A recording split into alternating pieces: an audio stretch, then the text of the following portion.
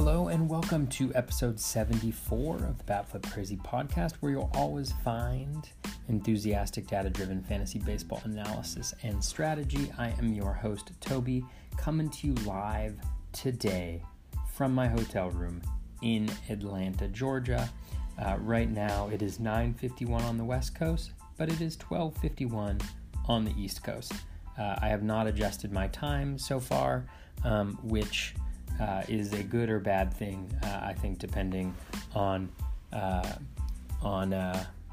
much sleep you like to get while you're at conferences and things of that nature. Today I am going to take a look at 7 hitters and 6 pitchers who are either doing really well or not so well, and kind of taking a look at what's going on underneath the hood, taking a look at underlying skills, see what might be happening kind of in a descriptive sense, in a narrative sense, kind of what do the skills look like underneath, and why is what has happening, and whether it looks sustainable or at least earned, or whether it's just some small sample luck that's taking place. So hopefully that's helpful. And then I also take a crack at a couple questions, one around injuries to good but not great players in 10 and 12 team leagues, and then also kind of a little bit of background in terms of how I do analysis of closer speculation. So hopefully both the hitter and pitcher observations and analysis and answering those questions is helpful to you.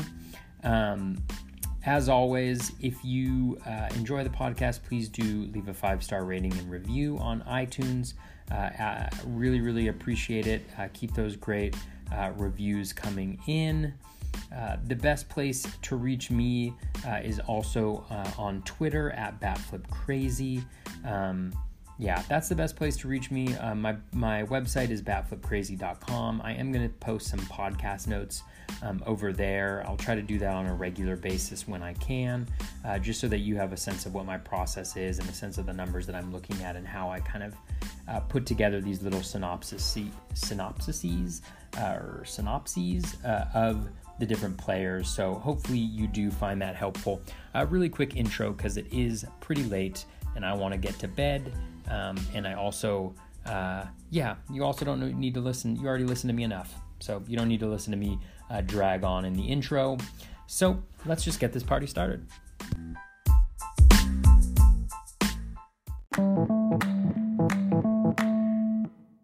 All right, tonight we are going to cover 7 hitters and 6 pitchers, I believe, so 13 players total.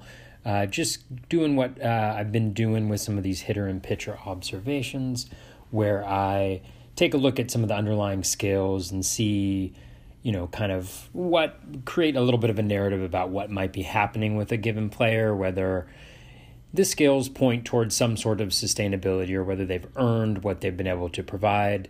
In any situation, looking at a projection system and the rest of season projection, like something like the BAT or Steamer, something of that ATC, something of that nature is always the best, is always the most effective way to project the year going forward. But sometimes we can identify some trends in skills or underlying changes where we might be able to benefit from a particularly hot month or streak that a player is in. Maybe they're seeing the ball well, maybe they're displaying patience that they haven't done before, making more contact than usual, and that might change what our expectations or what my expectations are for the player. So again, we're like 1/7 of the way through the season, so it's still way too early to know for sure what is going to happen, but I'm going to give you my best effort in figuring out or thinking about what might be taking place. So let's start it off. Howie Kendrick,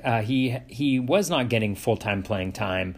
He's been in the lineup a lot more for the Nats. 407 batting average, 486 OBP, 9 runs, 3 home runs, 8 RBI, and 0 stolen bases.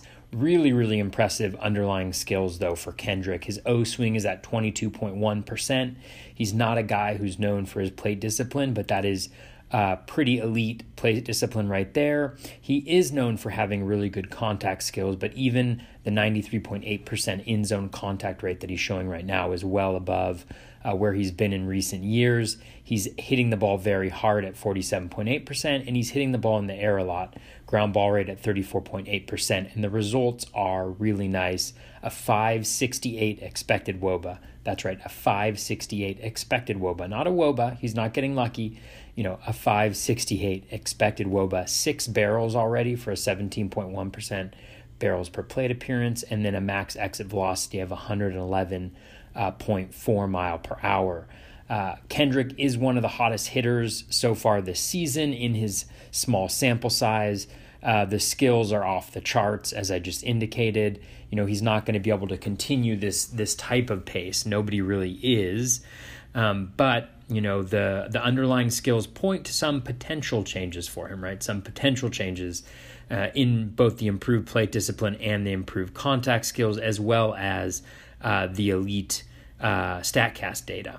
And so, what I would suggest is to ride him, while he's getting playing time for the Nats, ride him while he's on this hot streak. I don't think it's going to continue, but, we've seen, especially with, the ball this year in baseball, some surprising names can come out of nowhere. And Kendricks has some of the skills that you need, and maybe that juice ball is helping him out just a little bit, and making him, even better. So Kendrick so far, again, he's not going to continue this level of pace, but I would definitely have him in your lineups as long as he's in the Nats lineup for right now, and then just kind of monitor the skills, monitor the performance, and don't hesitate to take him out of your lineup once things start to cool down a little bit.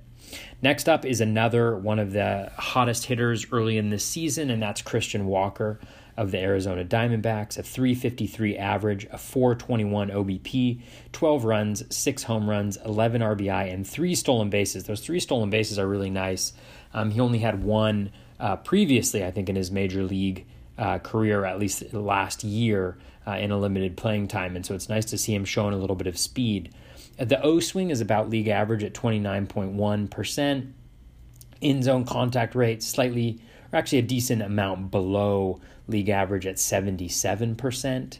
That's about 7.5% this year below league average. So, some issues with contact skills, but that's not necessarily a surprise because the hard hit rate at 73.3% is, I've never seen a hard hit rate that high, I feel like, even over this amount of time. So he's just crushing the ball. Ground ball rate is a solid 40%, so slightly below league average. You'd like to see it get down a little bit, but not a major concern. And then the StatCast data is nice. A 428 expected WOBA, 10 barrels, 13.2% barrels per plate appearance, then a 112.4 mile per hour max exit velocity.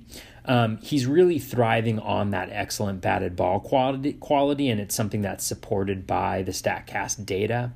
He's been lucky so far, right? His BABIP is 462.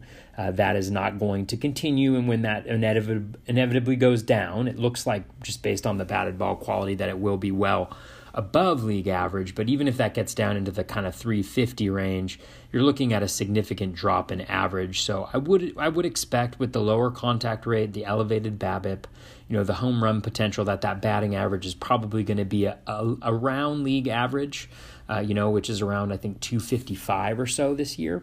And the power should be there. The counting stats should be okay, and in a kind of poor Diamondbacks lineup, and then the speed is just kind of an add-on. And so I don't really see a reason why Walker, he should get full-time at-bats for a while with Jake Lamb, on the IL. Lamb was not playing particularly well. He hasn't played particularly well for a while, and I'm not sure the D-backs can really trust him health-wise at this point after kind of 3 seasons now with significant injuries. And Walker is more than holding his own against righties and lefties.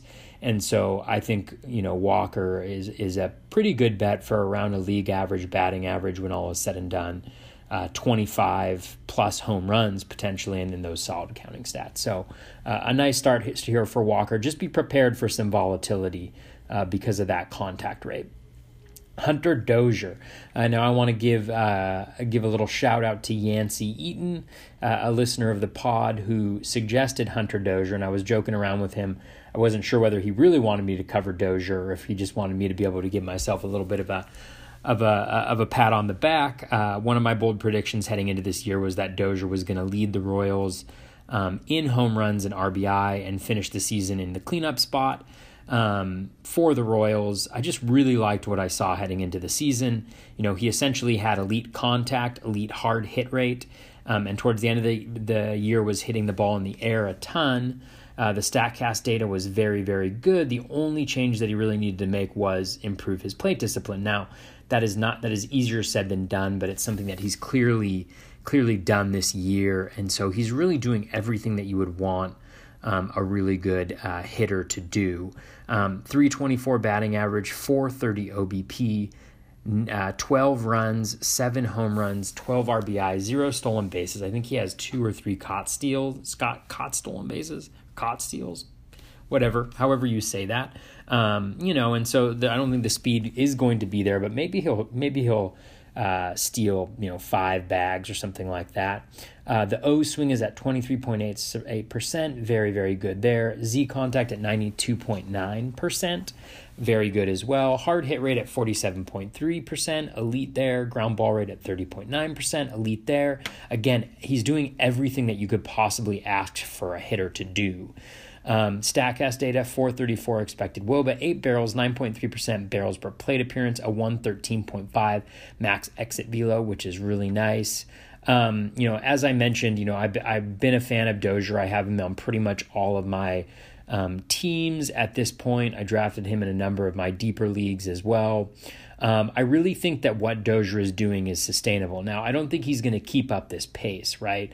Like, this is a pretty blistering pace he's setting, particularly in batting average and OBP and even in home runs. So, he's going to have his ups and downs, but I think he's showing a really nice period here with very solid and stable metrics across the board. He's now shown a very high contact rate for an extended period of time, which I think is really good news. The O swing hasn't been around as long, but it's solid. The hard hit rate and the StatCast data has all been good for a while, so I really do believe this is sustainable. I think this is a real breakout that we're seeing from Dozier, and that makes me happy because I saw it, and also because I think I've gotten a lot of really good feedback from the Dozier pick, which it's always nice. Like, you're going to get some right, you're going to get some wrong, but when you are able to hit some, especially ones where folks are doing much better than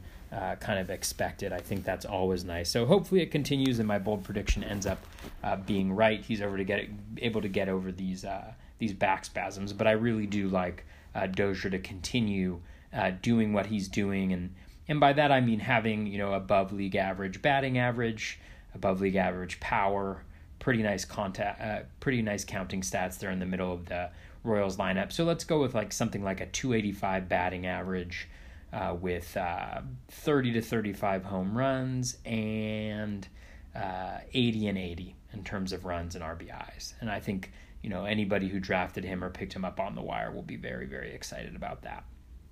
All right, next up is a guy, it's been a whirlwind day with this guy, Travis Shaw.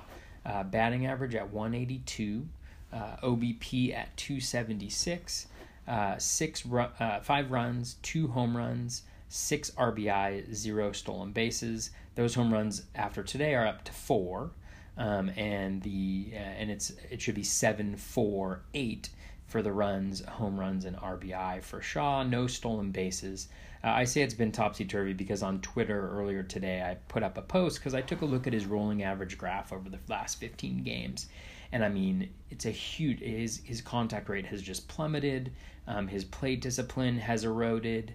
The metrics just aren't that good. They're okay for the season, but over the last 15 games, they've really dropped off. And it's a very small sample size, but I kind of posted that I was worried he's been hit on the hand by a pitch twice already, including on April 10th, where he got x-rays and missed a game or two after that, and the x-rays were negative. They said it was just a bruise, but that's really when things started to go south for Shaw. And so, I thought maybe an injury was hampering him, and kind of put a call out for that. And then lo and behold, obviously yesterday he hit a home run.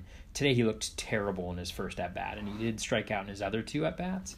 He looked really bad in that first at-bat, but in 2 of the next 3, he hit 2 home runs, and so it looks like at least the power has returned somewhat for Shaw, and so it was a little embarrassing for that to happen, but people in general have had a pretty good attitude about it. I do Nathan Dawkin, who I believe is he's got a podcast on Fantrax. I think I want to say it's the Nasty Cast, he's a really good follow. He kind of chimed in and pointed to Matt Carpenter as kind of an example of a guy who had a really big dip in contact rate but did well, and I kind of disagreed originally because I didn't remember Carpenter having that big of contact issues, but he was right on there, so felt a little bad about that.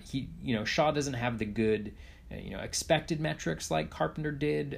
Shaw's expected WOBA is at 275 right now, so it's not good at all, but his overall point, that we shouldn't be so quick to say it's an injury or to kind of write a guy off, but that sometimes folks are working through adjustments, and it just happens to be early on in the season, and that ended up coming to fruition pretty quickly. And I think it was some pretty good karma for me, because my response was just a little it wasn't as positive, I think, as I like told myself to, and I usually am, and so I think I kind of deserved that, and so it was good to see Shaw kind of rub that in my face. I do own him in a few places. I liked him heading into the season, so I'm happy about that. So far this year, though, the O swing is at 28.1%. The in-zone contact is at 71.6%. The 71.6%, that's a drop of like 13%, I want to say, from last year, so it's huge. When I said it was huge, it was definitely huge. Hard hit rate at 42.9%, so that's solid. Ground ball rate at 39.6%, that's also solid. Shaw was really, underrated last year, and a lot of the metrics pointed towards even more improvement with a little bit of BABIP luck. So hopefully that starts to turn around for him. As I mentioned, the 275 expected WOBA, and then 3.4% barrels per plate appearance, and 110.8 mile per hour max exit velocity for Shaw. So, again, the StatCast data isn't great. He probably added 2 barrels to that today. So, it's just one day, so we'll see what happens. I was very concerned by, it's just such a sharp drop. So if you go to my Twitter and just look through my recent feed, you'll see it. But it's a very sharp drop, and a lot of times that does indicate some sort of injury or issue that's up. But, we shall see. It's good to see Shaw getting a little bit back, because people were definitely nervous about him. Justin Turner is another third baseman who has struggled to get his mojo going early on here this season. 260 batting average, 372 OBP, 8 runs, 0 home runs, 8 RBI, and 0 stolen bases. O swing at 27.6, so solid, not as good as usual, but, still solid. His Z contact is down 7.5% to 84.5%, so that's still league average, but it's not the elite contact that we've come to expect from Turner. Hard hit rate is at 50.8%. And his ground ball rate is at 40.7%. And the ground ball rate, that's actually an 11% increase in ground ball rate. And so, that's a little bit of a concern when coupled with the Z contact, but he did, miss a couple days through injury. So, that's something. And again, it's a very, very small sample size so far. The good news is that Turner's StatCast data is really nice, a 367 expected WOBA compared to his 306 WOBA. That's well above league average. StatCast data not great, 3 barrels, 3.2% barrels per plate appearance, 104 mile per hour max exit velocity. So not necessarily what we want to see, and the power hasn't been there, but he has hit 11 hard hit fly balls so far this year, but it's just that none of them have gone for home runs. He hasn't pulled a ton of them, but it's only 11 fly balls. He normally pulls 31% of his hard hit fly balls, and he's only pulling 9.1%. So he's only got one, But if he puts together 3 or 4 in a row, he's looking at that same 30% he was at. So again, it's early on in the season, very small sample sizes that can change very quickly and change the narrative around a certain player. So hopefully Turner starts to hit for a little bit of power, and that contact and ground ball rate goes back down, and that contact rate goes back up, and we start to see the guy that we were excited to draft, because I've got him in a lot of places too. Another guy, he had a great day as well today. Victor Robles, 3 RBIs today, 2 stolen bases.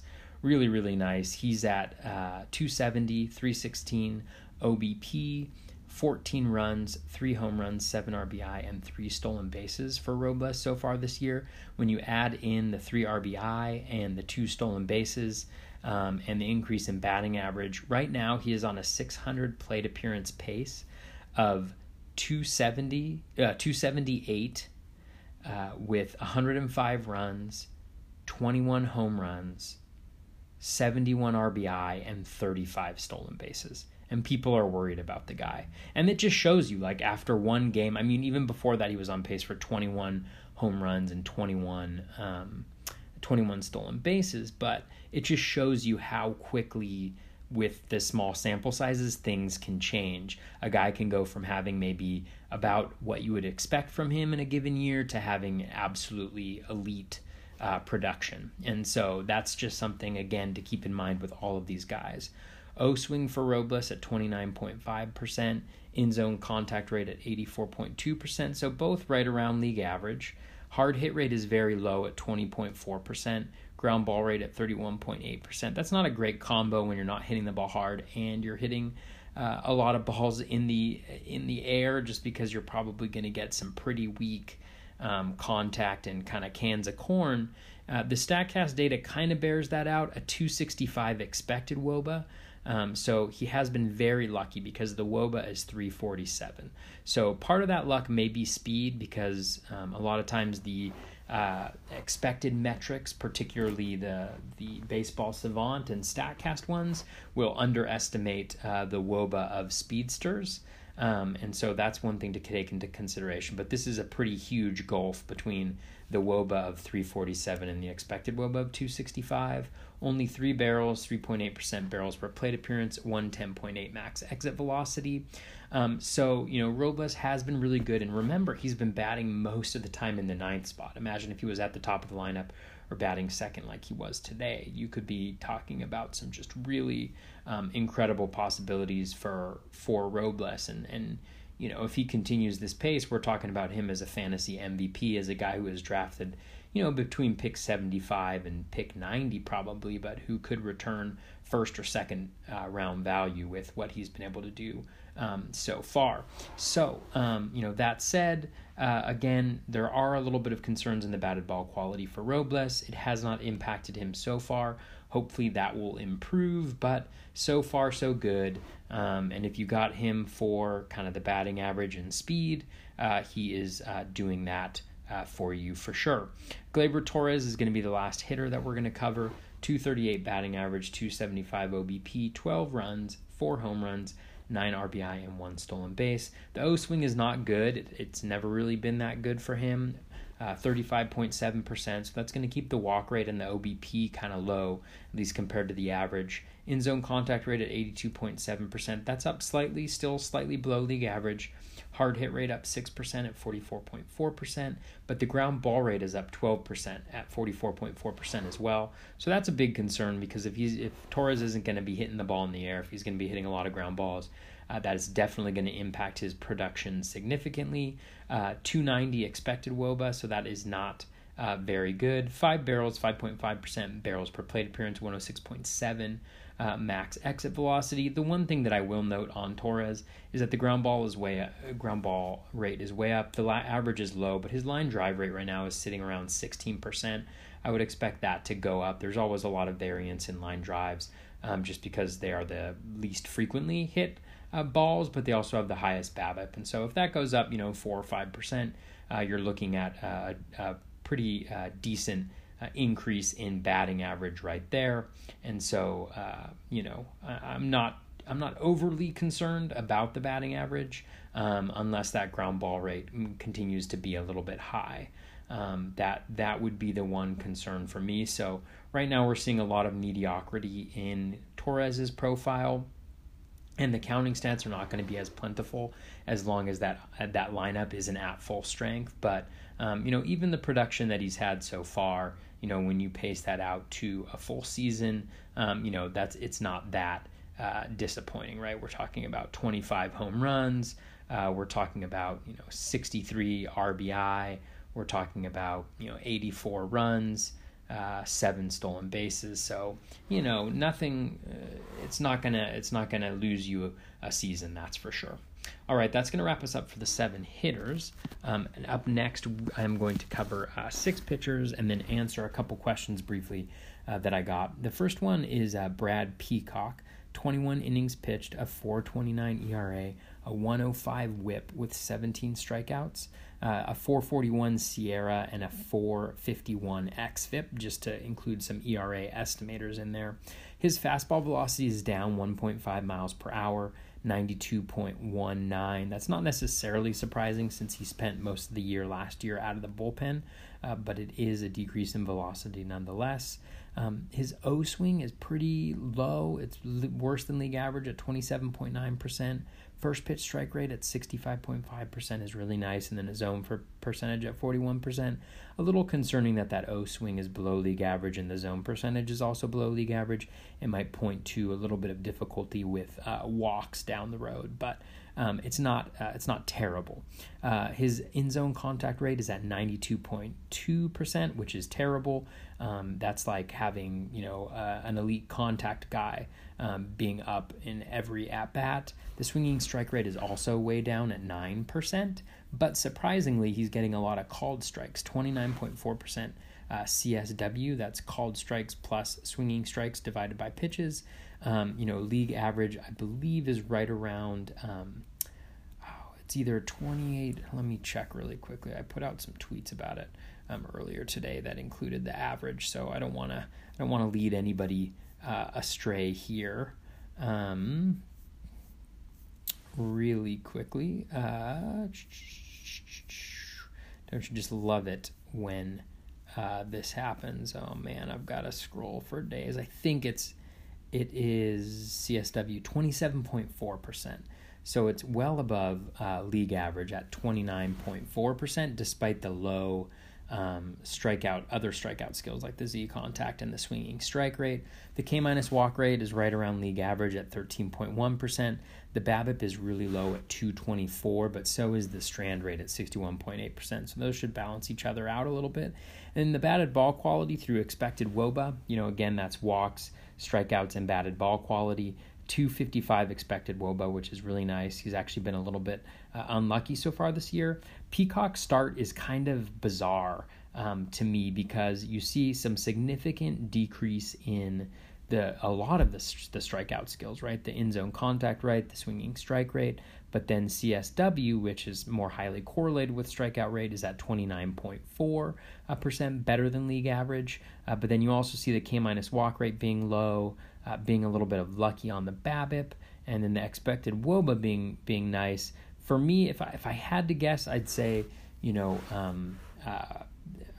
kind of put a little bit more stock in Peacock not being, I think he's going to be good, but I think we're looking right now at kind of what he might be, like a high 3, low 4 ERA guy, an okay whip, maybe around like the 1.2, 1.25 range. So definitely serviceable, especially for the Astros.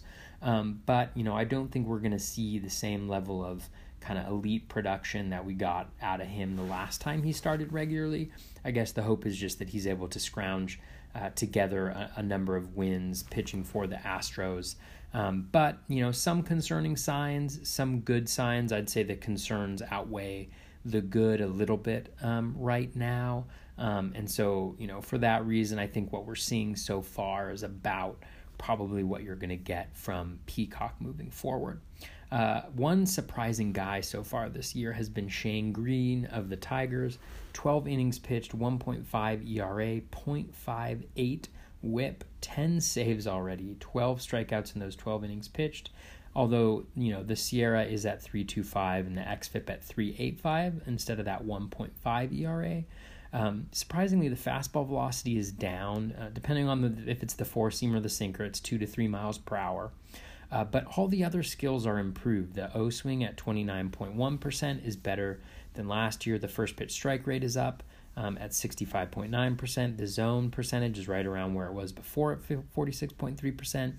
The Z contact is way down at 79.6%. The swinging strike rate is up at 12.5%. The CSW is up at 33.8%. The K- walk rate is better at 20.5%. So really, Green is a guy, like, heading into the season, I was not going to touch him with a 10-foot pole. I don't own him anywhere. The skills were just absolutely atrocious. There was nothing I could point to and really say, like, hey, this gives me some hope for this guy being better. But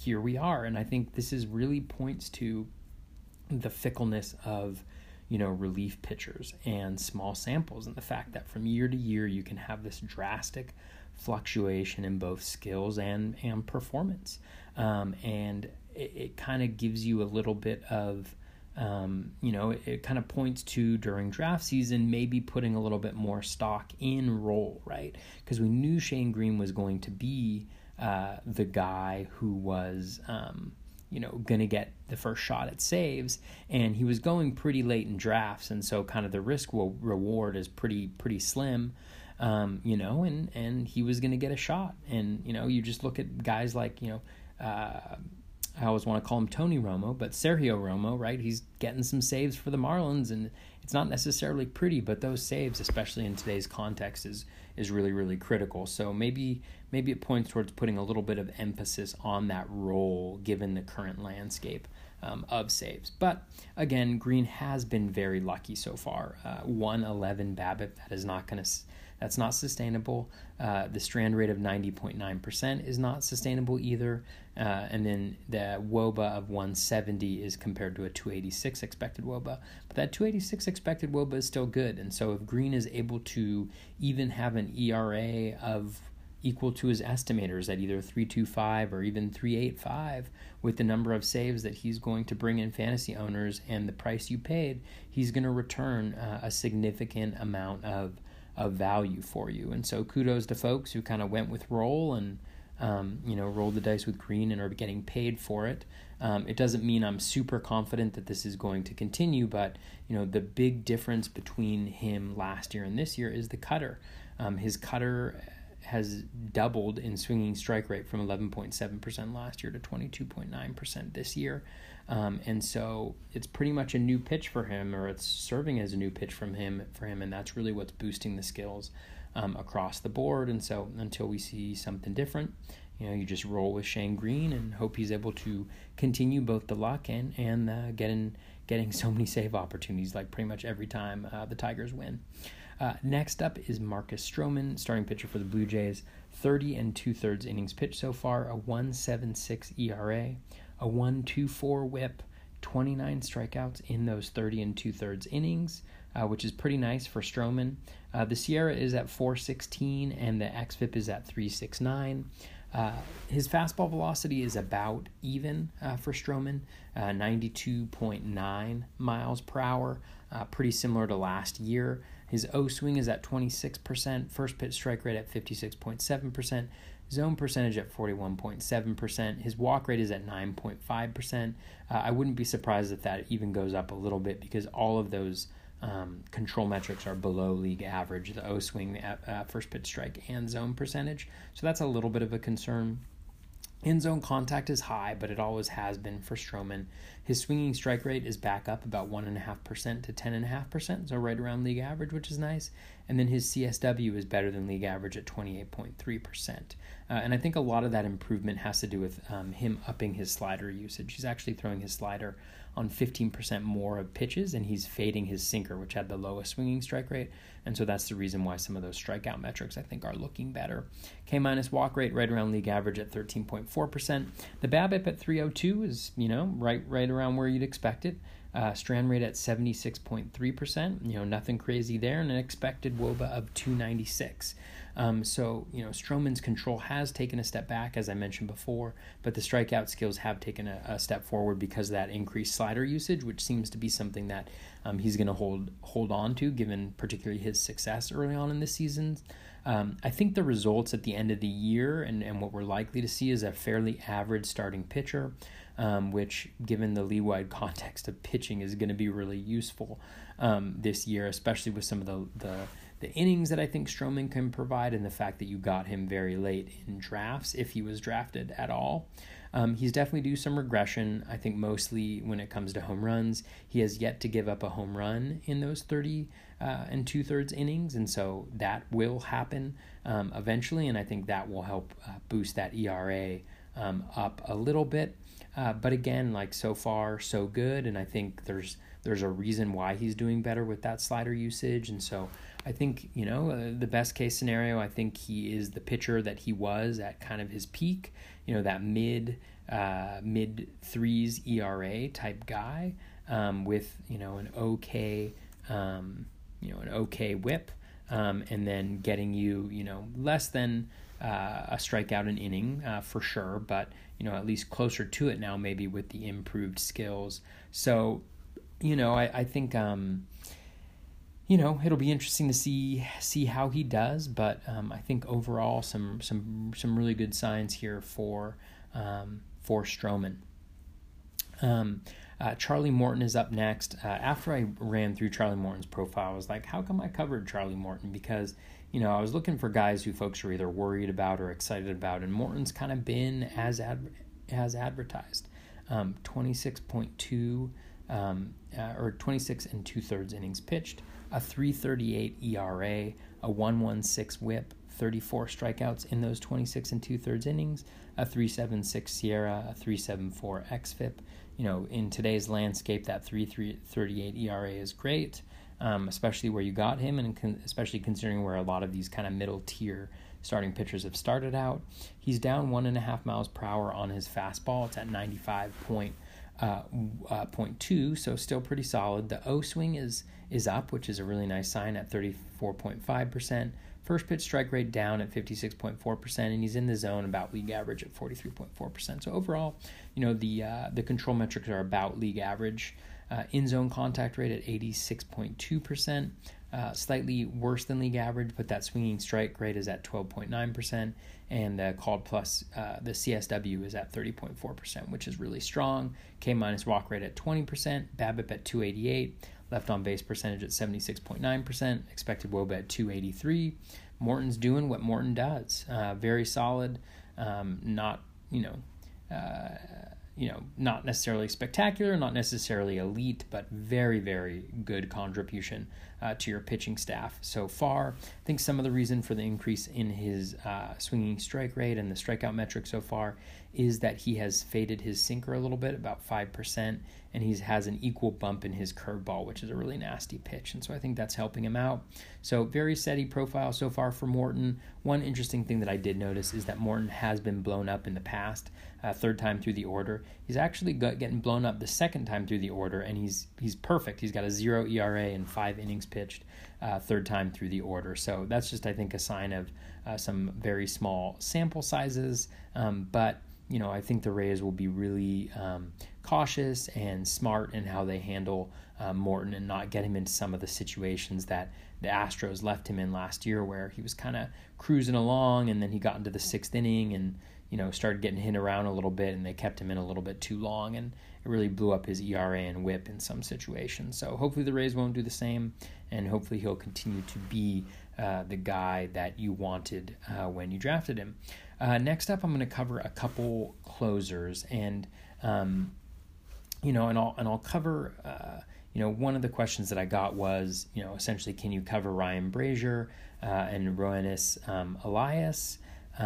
Because they're kind of two guys who have solidified their roles as closers recently, at least in the mind of fantasy owners. And one of the things that I would say for folks is, if you're looking, especially now, in speculating for saves, I think the best exercise to do, and this is something that I've done, recently with like Robert Stevenson of the Reds, who I've had on a few teams for a few weeks now, or even, more recently, Hansel Robles, is really taking a look at some of those situations that are a little murky. So, where guys haven't lost the job necessarily, like Cody Allen has pitched really poorly and was pulled in his last outing. And so, it's possible that he won't even get the next save. It's possible that he will get another shot.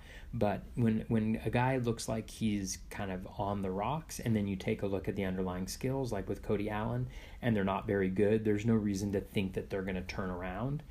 Those are the types of situations that I like to speculate on. And so identifying those types of situations, and then look at kind of usage previously, right? The most likely situation is a guy who was pitching in the eighth is going to be the first guy to get the opportunity in the highest leverage situation in terms of saves. That's not always the case, but that's why I invested in Hansel Robles over Ty Buttrey. I mean, Ty Buttrey was owned in a lot of places, and I think he's actually the better pitcher from a skills perspective, but Robles has been pitching the eighth. Even though he was the opener, I think that was a sign of the fact that Brad Ausmus trusts him, because the Mariners had their three best hitters, all three of them right-handed batters, except for Dan Vogelbach, batting at the top of the lineup. Against the Angels, and that's why he had Robles there. And I think even though it doesn't seem like a high leverage situation because it's the first inning, it is high leverage in terms of the quality of the competition. And so I think that says that Ausmus trusts Robles. And so even though he was just the opener, I do think that he'll get the first chance at closing if Cody Allen doesn't hold on to the job. So that's just an example of speculating. And then in looking at the skills, it's not like, if Robles' skills weren't good, then I would have invested more in Buttrey. But Robles' skills are good. They have been good so far this year. The swinging strike rate is all right. Everything looks pretty good. He's got a strong fastball. He's got a good, not necessarily knockout pitch, but solid secondary offerings. And so for that reason, I think he's going to get the first shot at save. So that's a little bit of kind of like the mentality that goes into it. When I picked up Robert Stevenson a bunch of places, I saw a guy who was just pitching really, really well. I saw him, I watched a couple games, and he's just keeping that fastball low. The slider is a wipeout slider. He's always had that. It's nasty. And so he was getting in more and more high leverage situations. And at the time, Raisel Iglesias was not pitching well. The metrics weren't great. Since then, Iglesias has really taken off. And, I don't think Stevenson's going to get access to saves anytime soon, because I think Iglesias has re-solidified himself in that role at this point. But those are examples of when it may pay off or it might not pay off. But those are the types of speculations where you can put in a fab bid of maybe like, $10 or under and end up with some saves if you target the right situations and you target guys who have solid skills and have been used previously in high leverage situations. All right. That is enough there. Ryan Brazier is up next. 11.1 innings pitched, 1.59 ERA, 0.88 WHIP, 6 saves, 11 strikeouts, 347 SIERA, and a 440 xFIP. So according to the ERA estimators, he is outperforming that 1.59 ERA. But when you look under the hood, things look really, really nice. The fastball velocity is excellent at 96.2. It's down, about a half, like 0.7 miles per hour from last year, but still very nice velocity. O-swing at 35.9% is really good. First pitch strike rate at 70.5% is really good.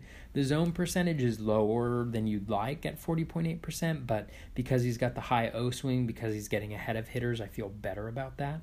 In-zone contact rate at 80%. Swinging strike rate at 17.9%. That is awesome right there. CSW at 29.1%. Not at that great considering what his swinging strike rate is.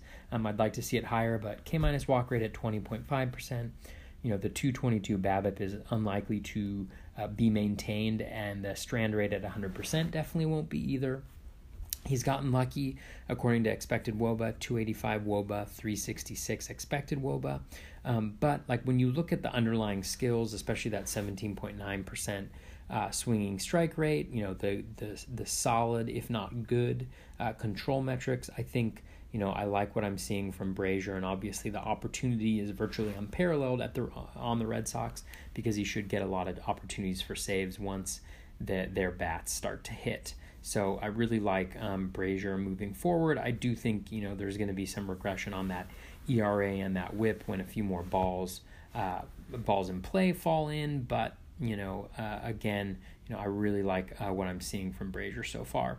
I was actually surprised when I dove in at Roenis Elias, 13 and 2/3 innings, 2.63 ERA, 102 WHIP, 4 saves, 10 strikeouts, but a 4.75 SIERA and a 5.30 xFIP. I don't know if I really buy those though. The fastball velocity is at 94.1 miles per hour. It's down 0.7 miles per hour from last year. The O swing though is league average at 30.2%. First pitch strike rate right around league average at 61.4%, and he's pounding the zone at 51.2%. So the control metric should be really good. He's not going to walk a ton of guys. The Z contact is below league average at 82.7%. Swinging strike rate right around league average for relievers at 10.9%. CSW a little low, and the K- walk rate definitely low at 10.5%. BABIP is at 233, so probably some regression in the works there. But his strand rate is at 64.2%, and that looks a little unlucky too. Expected WOBA at 230. So, when it's all said and done, like when you look at Elias, there's nothing that stands out as being a particular weakness. Everything seems pretty solid across the board. He's not your traditional dominant closer, but it's clear that Scott Service trusts him and is using him in very high leverage situations. The strikeout metrics are not going to be great, but the walk rate should be low with him pounding the zone like he is.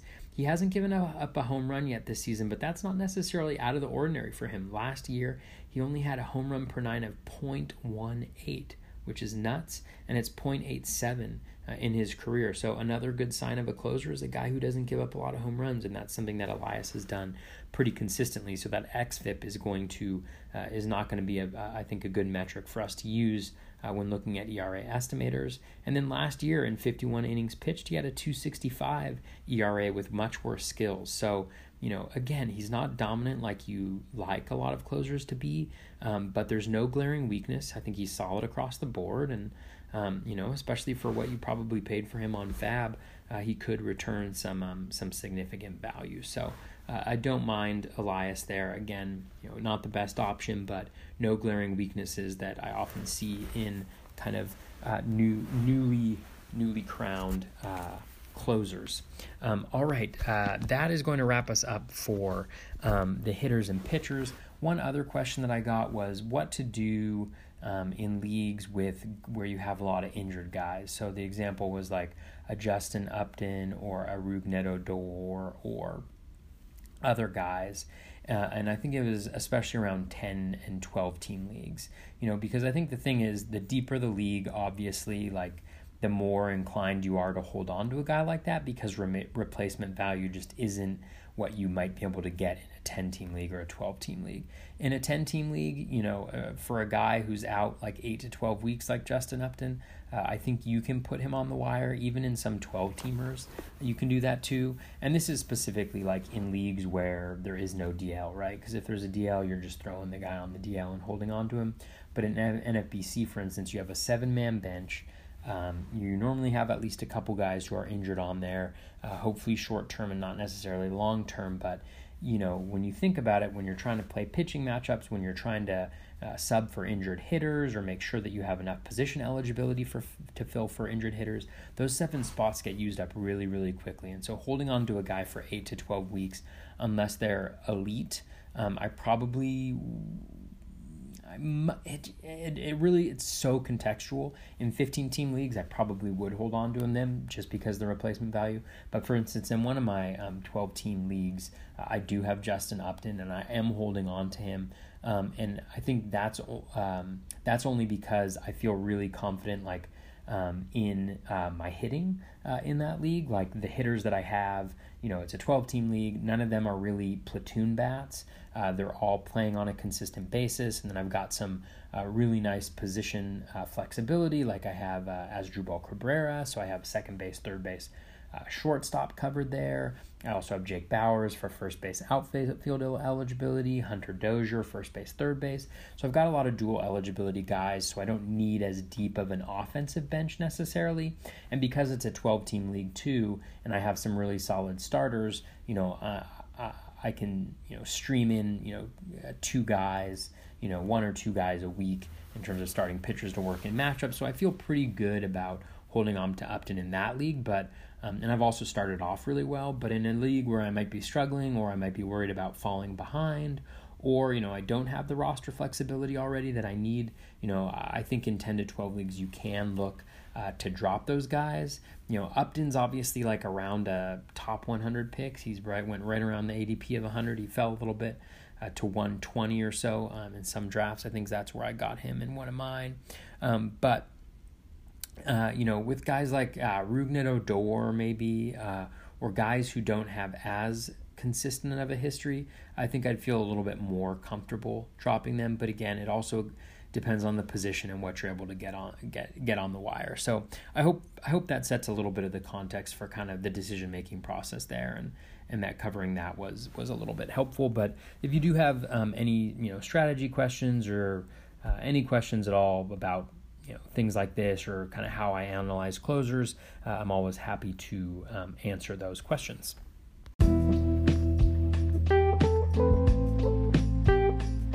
That is going to wrap us up for episode 74 of the Batflip Crazy podcast. Hope you enjoyed those 7 players and 6 pitchers, and then some of the questions that I answered. Again, as always, please feel free to reach out, ask me to do some player analyses. It's always super helpful for me in terms of keeping track of what's going on in case guys aren't on my team, or I just don't have time to track it that closely. I'm always appreciative of those types of suggestions or questions that you pose. It really does help me, and I hope that it helps other listeners as well as I go through those. All right. A special Atlanta-based podcast today. I hope you're able to hear me on the microphone. It's late at night, so I'm trying not to talk too loud, even though I'm not good at it, on the microphone in my hotel room. Best of luck with all of your fantasy baseball research. Hope all of your fantasy baseball teams are doing well. Take care and be kind to one another.